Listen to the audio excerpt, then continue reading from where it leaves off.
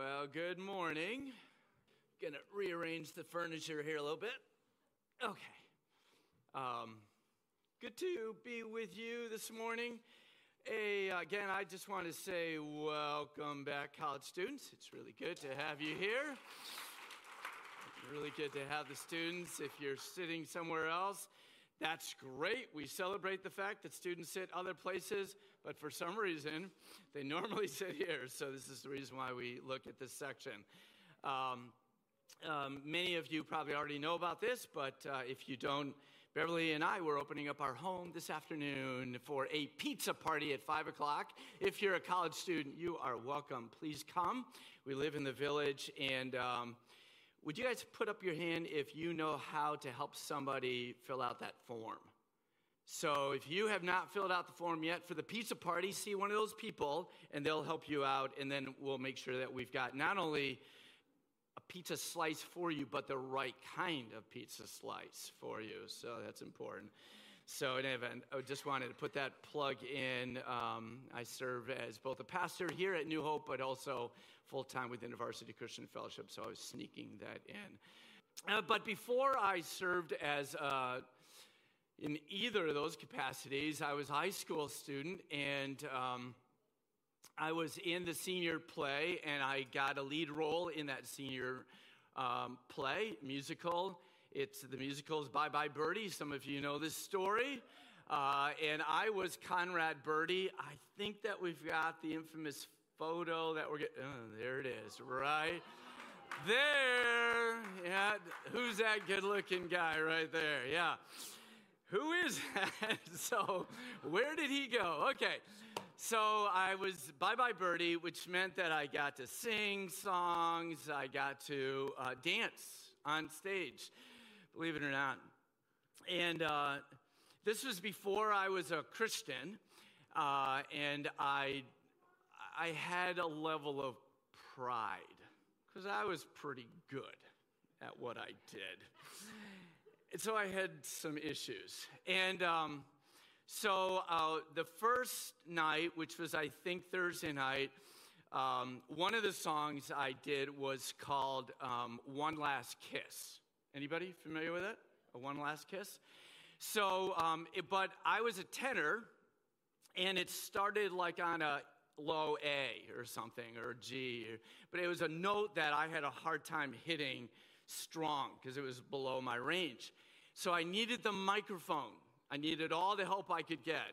So, and I started out, oh, one last kiss. You know, it's an Elvis Presley kind of a character. And I started into my routine, but I realized that my microphone wasn't on. And so throughout my whole solo, I sang this holding a microphone that wasn't hot. And I was so angry.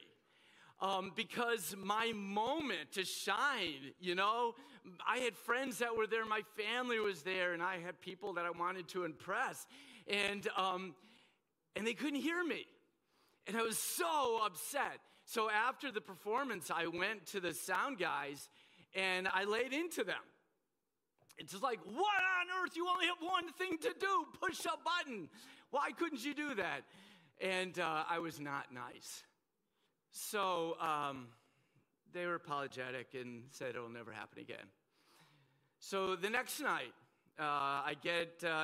we get to that part and one last kiss, and I start out, and the microphone's working great. Thank you. And so I'm doing my thing. I'm moving. I'm dancing. I'm singing. It's going so well until somehow I accidentally stepped on the cord, and I detached the microphone from, right. So I then was singing the rest of the song without a hot mic. And whose fault was it? Yeah. So I was friends with a person at the time who had far more faith in God than me. I didn't have any faith in God at that point. And she said, I'm going to pray. I'm going to pray that somehow this last night things go flawlessly. I said, whatever, thank you. So the next night, Saturday night, everything went perfect. And it was amazing. And I felt like the rock star I had wanted to be. And then she said to me afterwards, God answers prayers. And I wanted to refute that, but I couldn't in that moment. And I thought about it, and I reached the conclusion that I think God does answer prayer. And that's how I ended up later, several weeks later, then giving my life to Christ and becoming a Christ follower. It's because I saw God answer prayer. Some of you just heard that story and you're thinking, yeah, God heard that girl's prayer and answered it, and it was like a miracle that happened. And some of you, like me at that time, are maybe thinking, well, that was good luck, or that's a coincidence that happened. So was it a coincidence? Was it a miracle? We all get to sort of decide ourselves.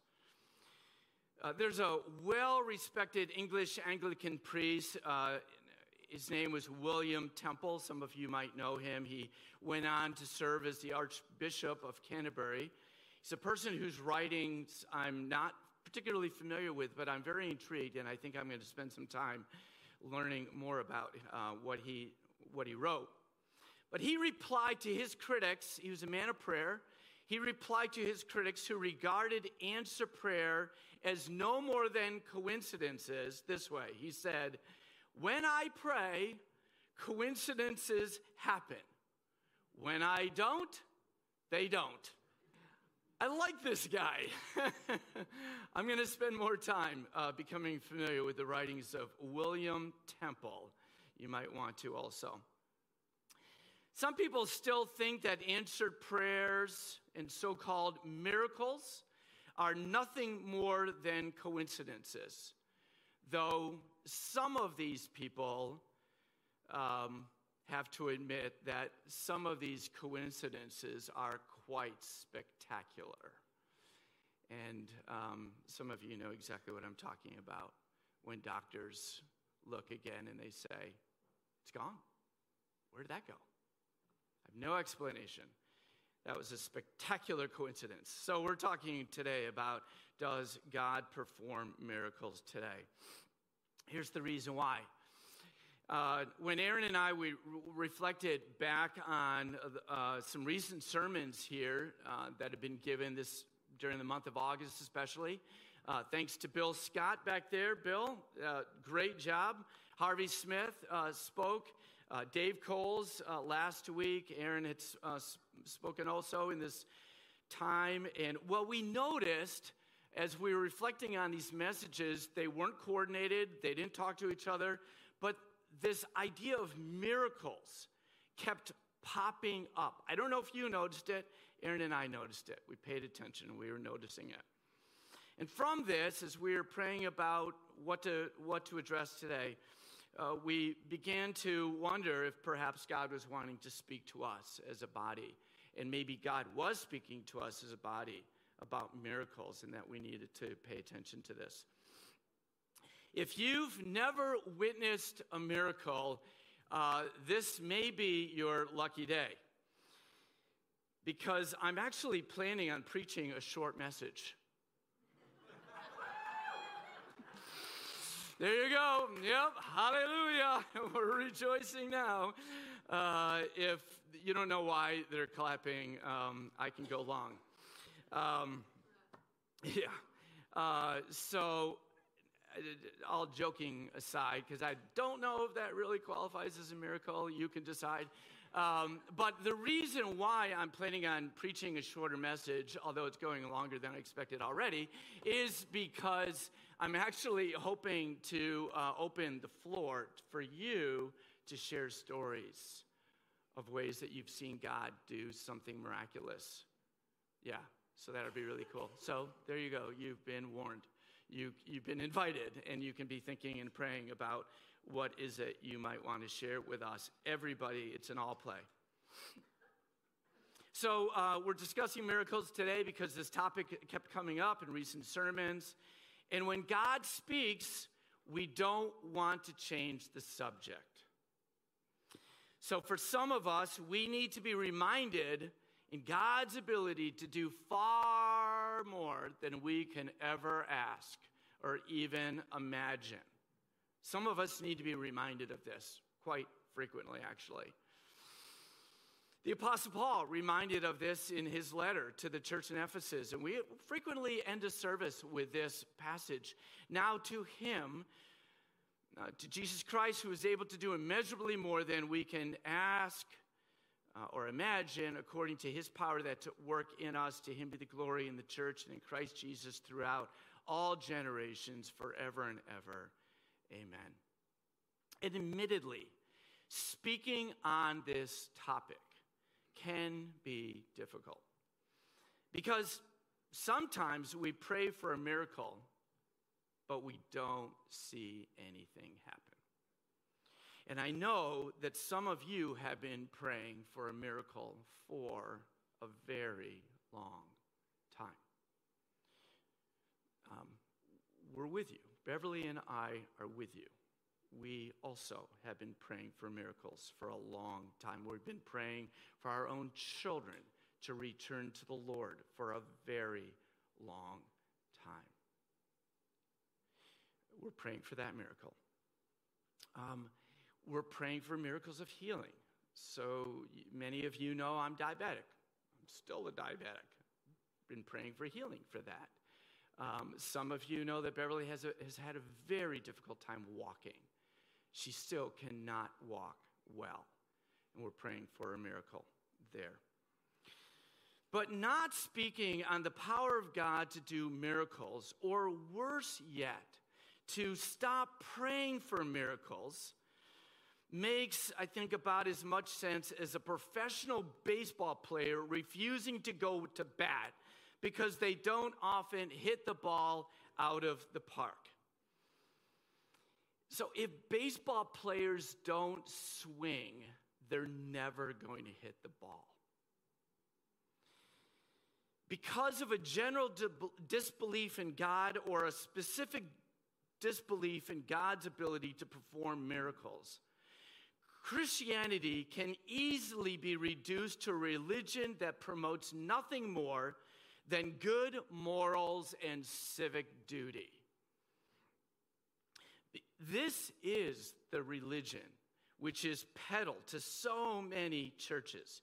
And it's the natural digression of any church that does not believe in the power of God and the Word of God to transform people that have been made in His image. Is that right? Most people today, I don't think, own a Jefferson Bible. Does anybody here have a Jefferson Bible? All right. I think that most people today don't have a Jefferson Bible, but lots of us might be tempted to treat our Bible like a Jefferson Bible. Thomas Jefferson, the third president of the United States of America, some of you know he created his own version of the New Testament that focused only on Jesus, but it excluded all of his miracles.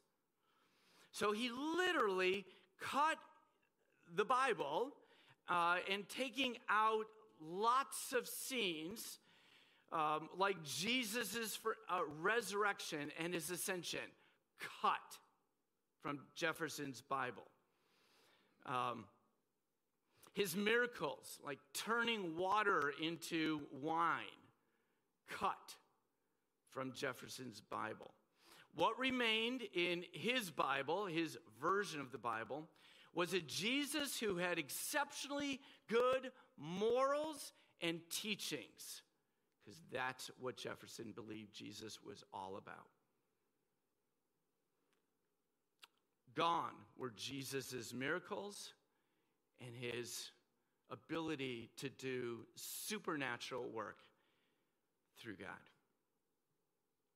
Pastor Craig Groeschel, some of you know about him. He wrote a book about religious people like Jefferson. He wrote this book in 2011, and it's called The Christian Atheist, Believing in God, but living as if he doesn't exist. As Christian believers, not Christian atheists, we want to be careful to not let our Christian experience define our Christian faith.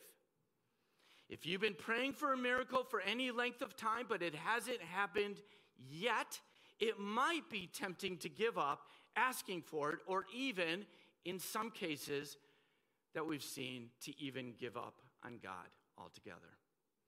It's not uncommon for Christians to ask God's ability to, it's not uncommon for Christians to question God's ability to perform a miracle. That is until they see one, and then everything changes forever. You may have heard about another Thomas. This Thomas, he's mentioned in the Bible, and he's one of Jesus' earliest disciples. But after Jesus' death on the Roman cross, he could not believe that Jesus had actually risen from the dead. He said, "Unless I see the nail marks in his hands and put my finger where the nails were and put my hand into his side, I will not believe," Thomas said. A week later, his disciples were in the house, and Thomas was with them. We're told the door was locked.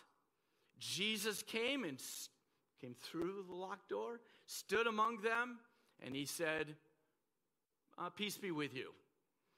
Then he said to Thomas, "Put your finger here. See my hands. Reach out your hand and put it into my side. Stop doubting and believe."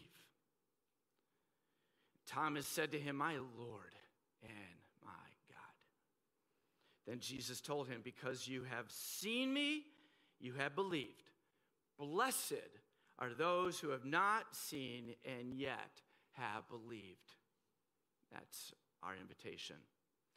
Our faith is not defined by our experience or our lack of experience, but by the one in whom we put our faith, Jesus Christ. What did Jesus do when he walked on earth?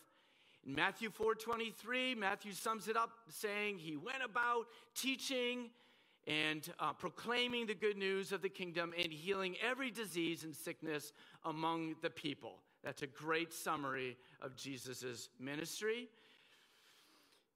And this is exactly what Jesus did in his earthly ministry. He then gave his instructions to his followers, among those are we. And he said, "Heal the sick and say, the kingdom of God has come near to you." Heal the sick. Jesus performed miracles, and then he instructed his disciples to perform miracles. So we pray for miracles. We pray for miracles. Not because they always happen when we pray, but in response to our faith and in obedience to God. We pray for miracles because we believe in the power of God to do far beyond what we can ever ask or imagine. Ball players go to bat knowing that they might strike out, or they might get on base, or they might hit a home run, but they also know that if they don't swing the bat, they're never going to hit the ball. But why does God allow strikeouts? Why does God sometimes not perform miracles when we want him to?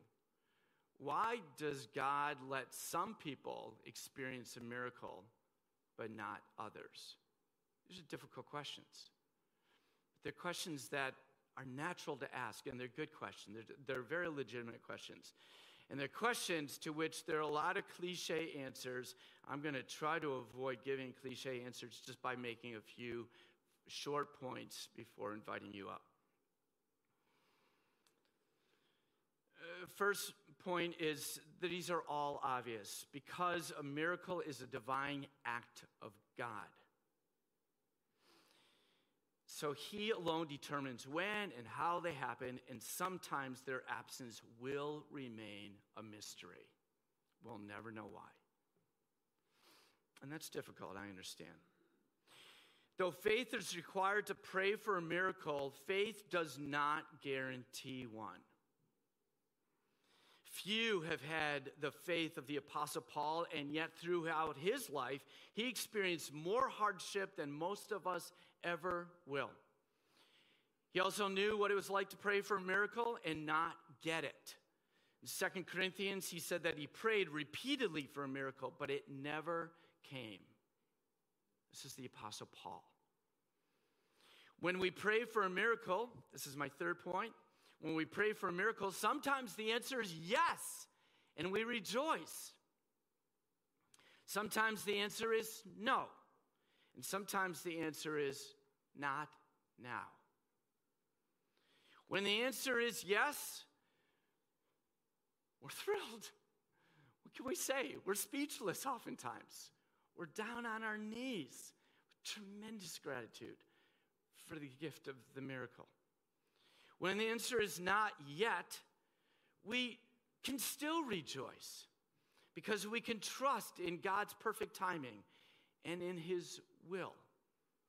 And even when the answer is no, we can still rejoice, believing that our good Father has something even better in store for us. The Apostle Paul said that he pleaded with the Lord for his miracle repeatedly, but God said to him, "My grace is sufficient for you, for my power is made perfect in weakness." Paul was then able to write that even without receiving a miracle, he would boast all the more gladly about his weakness, so that Christ's power may rest on him. And this is why he was able to say, "For Christ's sake, I delight in weaknesses, in insults, in hardships, in persecution, in difficulties, even in not seeing miracles. For when I am weak, then I am strong." So God didn't perform a miracle in this case for Paul because he had something better planned for him and for others through him. This is difficult, but it's a helpful perspective. Because we don't know the future, believing that God has something better for us later when we can't get what we really want now is admittedly difficult. I know this personally, and it's one of the reasons why I'm drawn to perspectives like that, which was expressed by a man who had a very rare and incurable disease. And he said this. He said, "I have already received the greatest gift from God, which is eternal life. If I get healed, that will simply be a bonus." I like that perspective. So before inviting you to share, I told you I can go long. I want to acknowledge, as I wrap up, I want to acknowledge that there are many reasons people look to God for a miracle. And I think that they're all legitimate, mostly legitimate reasons why we go to God for a prayer. For some of us, we need a miracle because of hurt that we've experienced, and it's affected our emotions, our psychological state. We need God's miracle of healing, and that's very legitimate. For some, it's a physical healing miracle that's needed. For some, it's spiritual. It's more spiritual in nature. And for others, it's relational. There's broken relationships, and we're needing a miracle there. It might be a marriage, it might be a family member, something with parents, something with a friend. We need a miracle. For others who are praying for miracles, it might have more to do with provision, thinking of like housing, for instance, or a job. For some, for money, just to pay bills. there are people here in that situation that need a miracle. Some are praying for the miraculous provision on behalf of others, family members, friends, and coworkers. And others are praying for big, world scale kind of miracles. They're praying for global concerns like climate change, like famine throughout the world, for an end to war, for praying to an end to violence that is racially motivated, even within our own country. And so we're praying these kinds of prayers too, and it feels like we're praying for a miracle. I hope that you, like me, will not give up praying, asking God to do only what he can do in our lives, in the lives of our family members, in the lives of our friends, and in our world. I hope that we will not grow weary of swinging our proverbial bat in faith.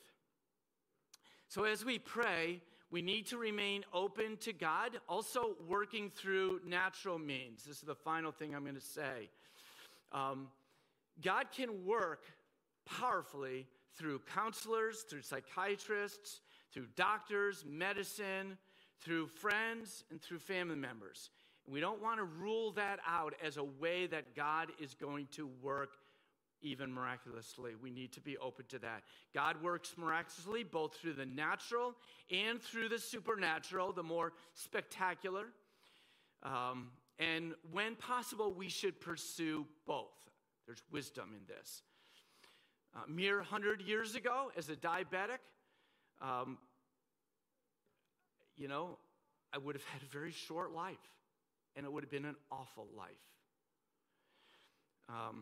For me, synthetically produced insulin is like a miraculous provision from God, because I think that it was God's wisdom and his unfolding knowledge to hard-working scientists and doctors that have made this possible for us to live healthy and normal lives. Is it a miracle that I'm still here today? Okay, I'll answer the question. I say yes. It is a miracle that I'm here today. And for this, I rejoice in God, my Savior, and God, my healer. When God speaks, we should pay attention to what he has to say and what he may want to do. And so this is the reason why we're not changing the subject. So like we always do at the end of the service, we're going to provide a chance for people to receive prayer. And this is an opportunity for us, if you will, to go to bat for those who are needing something from God. And so we're going to do that at the end of the service. So if there's a way that you would want someone to go to bat for you and to pray for you in the name of Jesus, I'll give you instructions at the end of the service to know what to do. But for now, are we ready? Are we ready? Some of you are going to charge the mic because you've got a testimony you cannot wait to share. Okay, why are we going to do it this way? I just need to be really clear. So we stream the service. We have a lot of people that are watching this online live and people that are going to be watching the service later. We don't want them to miss out. And so we're going to be inviting you to come down. Aaron's going to stand right with you. So you're not going to stand up here alone, because I know this can be a little difficult for some people. He's going to stand with you. He might even hold the mic. And this is the reason, so that this camera right here can capture you, and also so that we have a good audio. Does that all make sense? That's the reason why we're doing it this way. Now, for those of you, if you can still see me, that are watching us online, you get to participate in this too. We're inviting you to type up a testimony. You're probably going to want to keep it brief.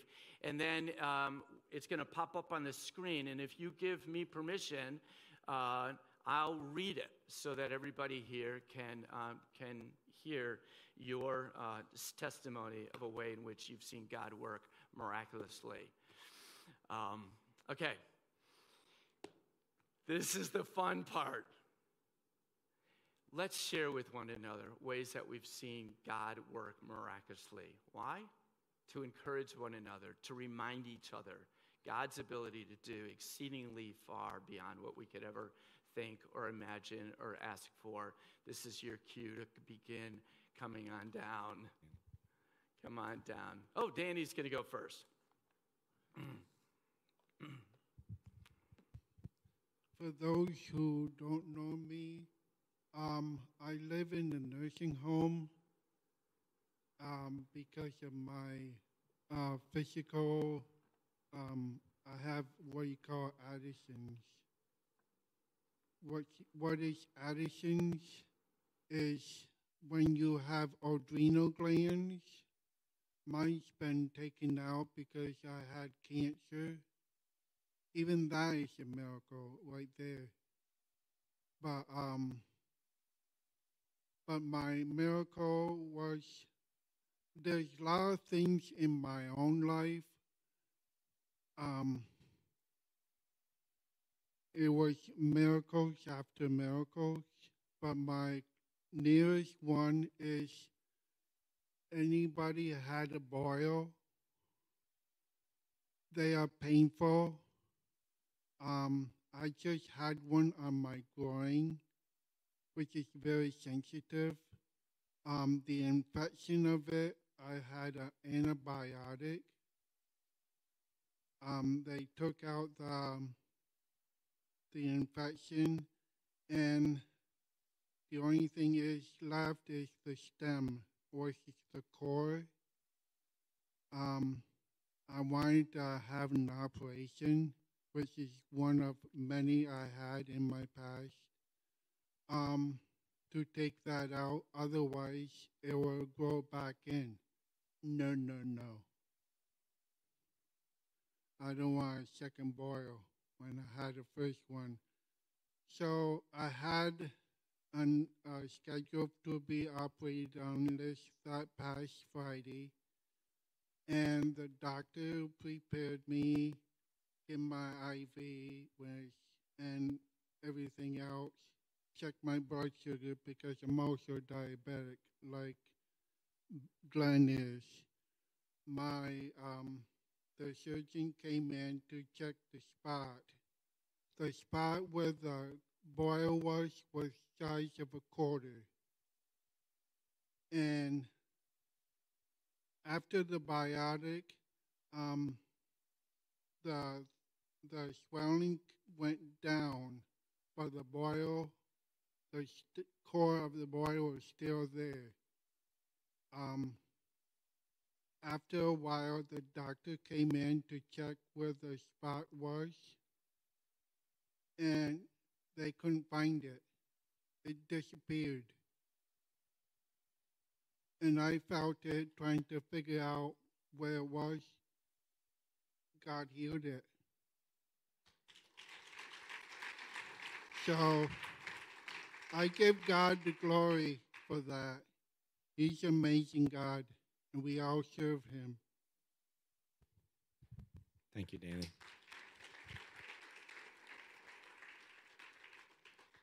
I've got one. So for many of you, you know, I own a business in Canton. Summers can be challenging. We do a lot of business with college students, and we were coming up against a wire financially, and then we've had some financial transitions in our home as well, so there's some financial stuff there as well, and I was just like, ooh, nothing gets under my skin like bills coming due and not having money to pay it. I don't know about you guys, but that really bothers me. And so I'd been praying this week, and I think we prayed in our staff meeting that there would be just amazing provision. Some of you may also know I had an event this weekend, which I was running events Friday night, all day Saturday. We've got events going all day today. And so it's been a full weekend for me. But Friday and Saturday, we were balancing after Friday and Saturday's events.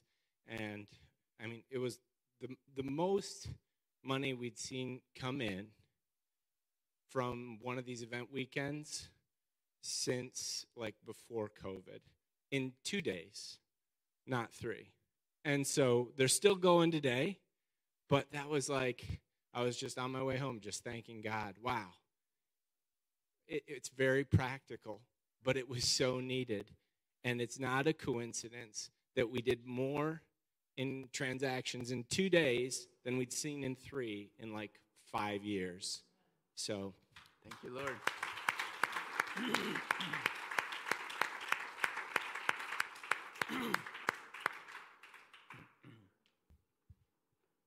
So many of you know I'm a farmer, and I really appreciated Dave Coles' message last week about providence, and feel like farming is an exercise in relying on God's providence. But the miracle I would like to share about is this spring. You know, springtime is always stressful on the farm, and you have a lot of work coming up that you need to get done. And many of you know that finding employees is really difficult for businesses at these days. So I was really worried about truck drivers and how am I going to have enough truck drivers to get all the work done this spring.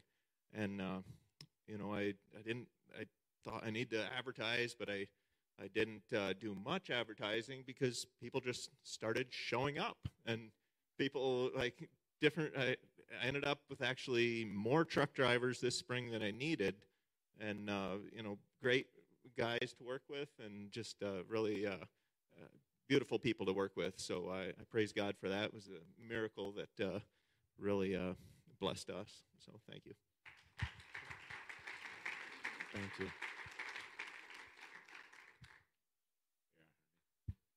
Well, I had a daughter when she was 4 years old come down with psoriasis. And we took her to doctors, and they all said, we've never seen anything like this in such a young child. She was covered from head to foot, groin everywhere. If you've known what they're like, just welts all over. And they gave us solutions. They gave us, she had to have tar baths. She had to spend about 20 minutes on one side of a lamp and 20 on another daily.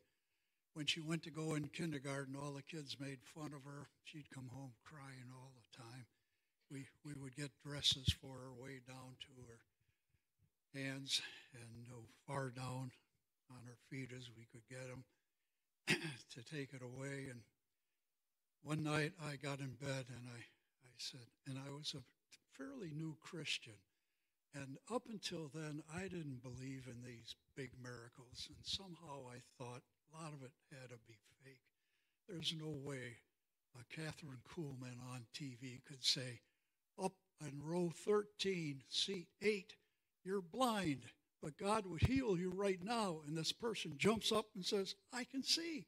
And I'm going like, oh, no way. That can't be. And then they come up on stage in a wheelchair, and she would say, put her hand on them, pray a simple prayer, and say, rise up, get up, run across the stage. And they would. And I go, no way, come on.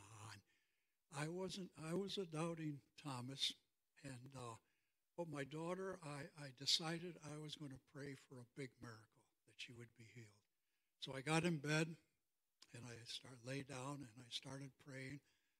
And I don't know if you've ever had God speak to you pretty directly, but he was speaking to me, and he said, I hear your prayer, but I want you to get down on your knees and pray. And I'm arguing with God, why do I have to get on my knees? I'm praying. Can't you hear it?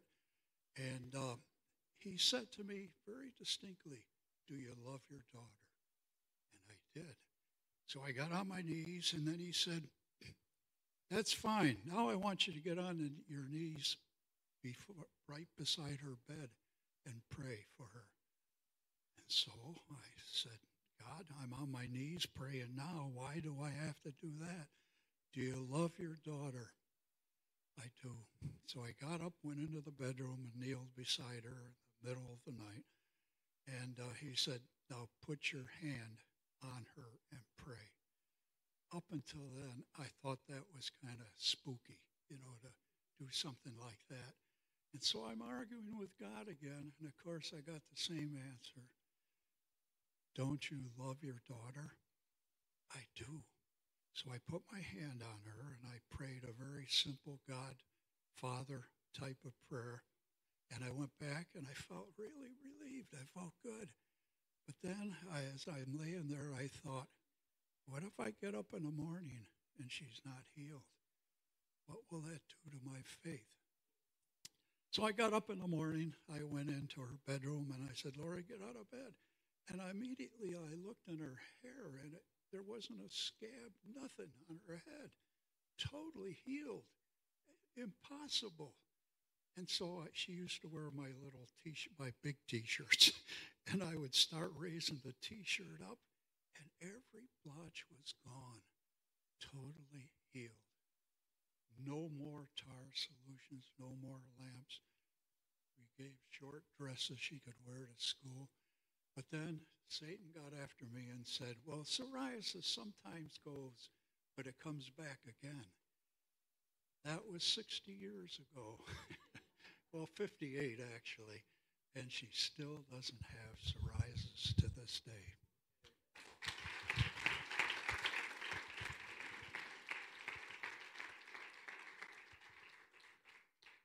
I got two more, so one, then another, and then we'll keep going.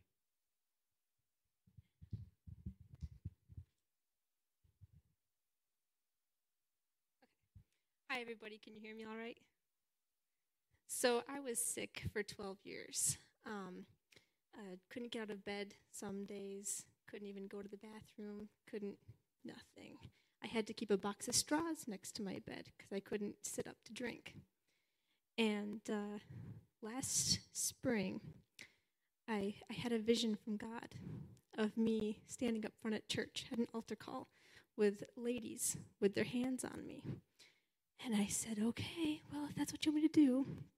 And the following Sunday, there was an altar call for healing. And I went up, and ladies asked if they could put their hands on me, and I said yes, and they prayed for me. And I had a big doctor's appointment that following week with lots of big, scary, painful tests and all that jazz. And so they were praying for me for healing, for comfort, for emotional strength, all that. And the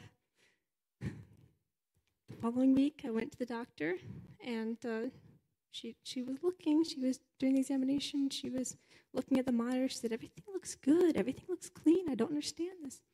So she took some blood exams just to make sure, and everything was gone. Everything was gone. And the things that she was looking for were gone. The things that she knew should be there were gone. And she switched my medication, and after years of trying different medications, she switched it one more time. I've been symptom-free for over a year. Yes.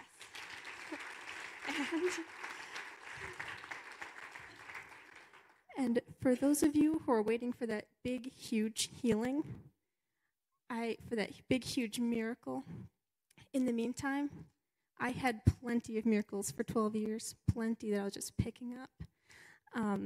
For some days, like I said, I had to have my mom help me to get to the bathroom. Mom, you're amazing, thank you. And some days I would pray and I'd say, please, God, just help me, and it would lift, and I could get there. I could do the thing. I could take a shower, a whole shower. I could go back to bed and just rest. So count on God for those little miracles. Count on Him to get you through those day-to-day struggles. He will help you if you ask Him. Thank you.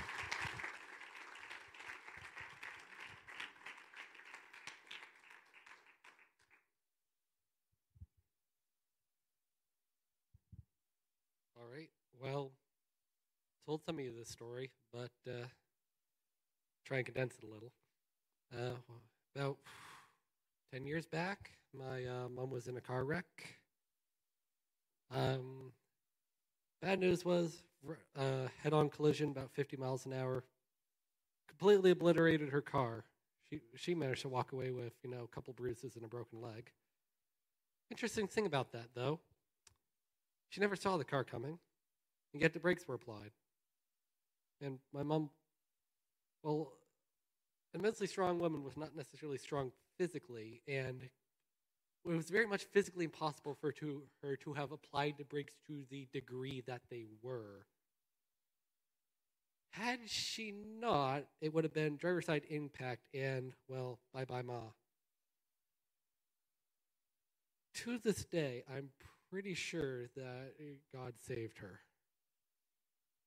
There lots of other stuff about that story, but in essence, someone else applied the brakes for her.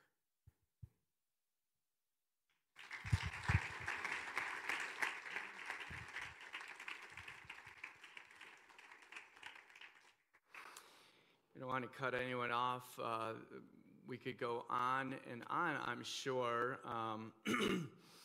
Aaron is going to introduce communion to us. It's just going to be our opportunity to respond. The musicians can come up. And I'm just going to pray and then hand it over to Aaron. God, we give you praise and glory for the ways in which you work. I'm just conscious of the fact that I think we're all breathing right now. And we want to say thank you, God, for every breath. Father, thank you for the food that we had this morning. God, thank you for the provision of this shelter, this building. Father, thank you for friends and for family. Jesus, we've come together this morning to say a special thanks to you for making our lives possible. And not just our physical lives, but giving us a spiritual life which is alive in Christ Jesus. God, thank you for being so willing to forgive us of our own transgressions, our own wayward ways, our own sin, my own pride and destructive ways of living. God, thank you for rescuing me and us. And Jesus, we pray that if anyone is here who has not yet fully responded as an adult to your love and to your grace and your mercy through Jesus, God, that they would receive, as that one man said, the greatest gift of all, the gift of eternal life. So God, we would pray for that gift to be given today, as well as we pray, Father, that you would do what only you can do in our lives as we continue to surrender ourselves to you here at the communion table and in worship and as we go forth. God, thank you for your incredible work. We give you praise and glory and rejoice in Jesus' name.